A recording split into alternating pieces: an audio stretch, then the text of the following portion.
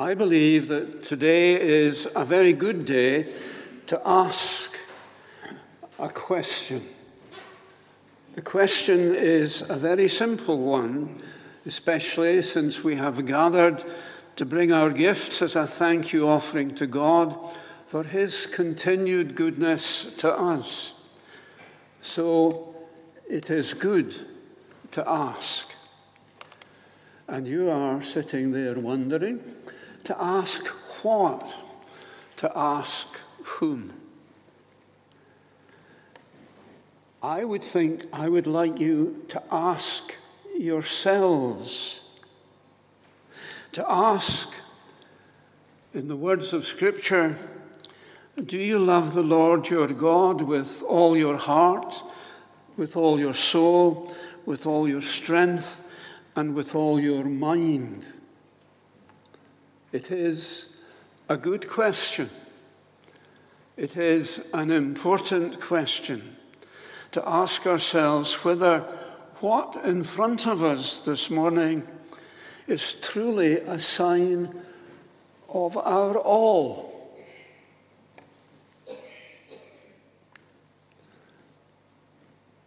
Good question.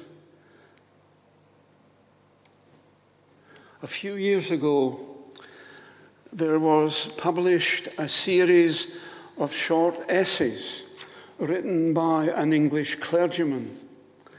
In one of these, he tells of a visit which he made to the home of a very prosperous businessman. It was, he said, a warm evening, and they sat outside on the veranda. And as he looked around him, he noted that the grounds of the house were in excellent condition, and having been in the house, he was well aware of how well furnished and looked after the house was. All of it evidence of the gentleman's wealth, proof that here was a man who could be said to have everything. The visiting clergyman remarked to his host that he had very much for which to be grateful. And yes, replied his host, you are right. I am thankful, but often I feel that somehow I have missed the best things in life. Jesus said, what does a man gain by winning the whole world at the cost of his true self? What can he give to buy that self back? Is this all? We may be the richest people in the world in terms of material things, but by themselves, they will not ensure that we have the best that life will offer. We may even be prepared to give all our worldly goods away, but that might be quite insufficient to buy the quality of life that we would wish, because giving of these things might well mean that we hold back our heart and our mind and our strength and our soul. It is when we give our all, it is when we give our all that we have the best of life. And of course, when we give our all, we must understand what it is that we do. A gentleman tells how he heard a moving sermon in which the preacher had eloquently communicated that each one of us belongs to God. The man went home after the service, and in the quietness of his room he said, "Oh God, I belong to you. Take what is your own." But you see, the God that loves us and that we love, this God does not take. He waits. He waits for us to give in the knowledge that we give him what is his very own. He waits in the hope that we will give our all so that we may enjoy the life he wishes us to have. When we give our all to God, so then we bring new resources into our lives. We bring in the power of God. We take to ourselves his Holy Spirit.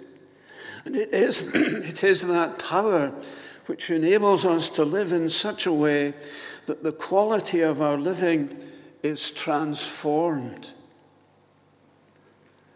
Another gentleman tells how he felt compelled to give his life to God. And in so doing, he gave up his job, the job that he had done all his working life. And he gave it up because he believed that the product produced by the company for which he worked was dangerous to those who consumed the product.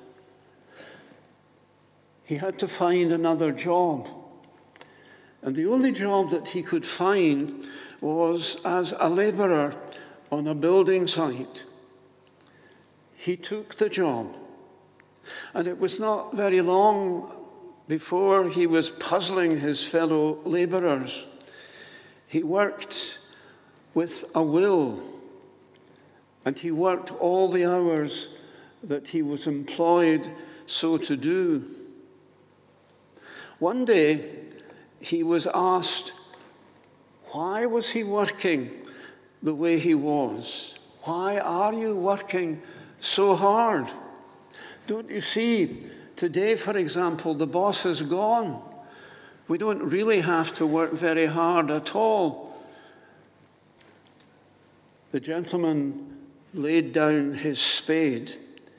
He stood up straighter and he said, look, I believe in Jesus Christ, and I am shoveling this concrete for the glory of God, and God is always looking.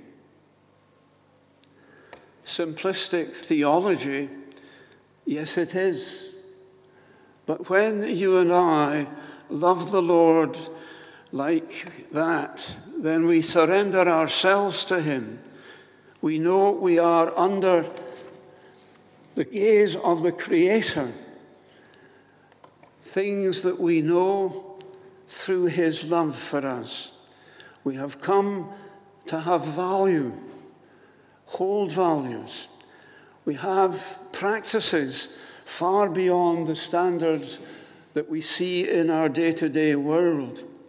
We bring into our living a quality that is difficult to explain and very difficult for others who don't practice as we do. I believe that this is a very good morning to ask ourselves if what is in front of us is indeed our all. It is a morning when what we bring stands alongside what God has offered to us. These are the signs of his generosity, not simply of fruit and veg and flowers which fulfill the promise of seed time and harvest, but the cup and the plate, the supreme remembrance of self-giving.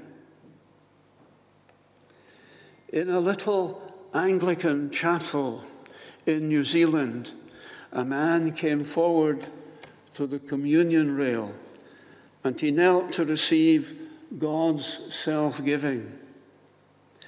Before the priest reached him, he rose from kneeling and returned to his seat in the pew, from which a few moments later he stood up and went back to kneel at the rail. And there he received the elements.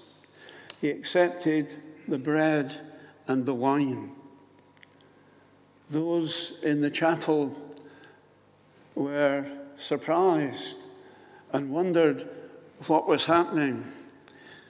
And of course, somebody had the courage to ask him, "Why did you get up and then sit down and get back up again?" "Well," said the man, "when I first knelt, I realized that the man a few places in front of me was the gentleman who killed my father. And he looks as if he's just been released from prison. I felt," he said, "that I could not kneel with him at the Lord's table, and went back to my place. And then it seemed, as I sat there, that I saw the upper room, and I heard a voice say to me, 'By this sign shall people know me, and know that you are my disciples, if you love one another as I love you.' People will know." And said the man, "Then into my mind's eye came the cross, and Jesus nailed to it. And I heard Jesus say, 'Forgive them, for they know not what they do.' I came back to the rail. You shall love the Lord your God with all your mind, with all your strength, and your neighbor as yourself." The questions are asked. You have to find the answers.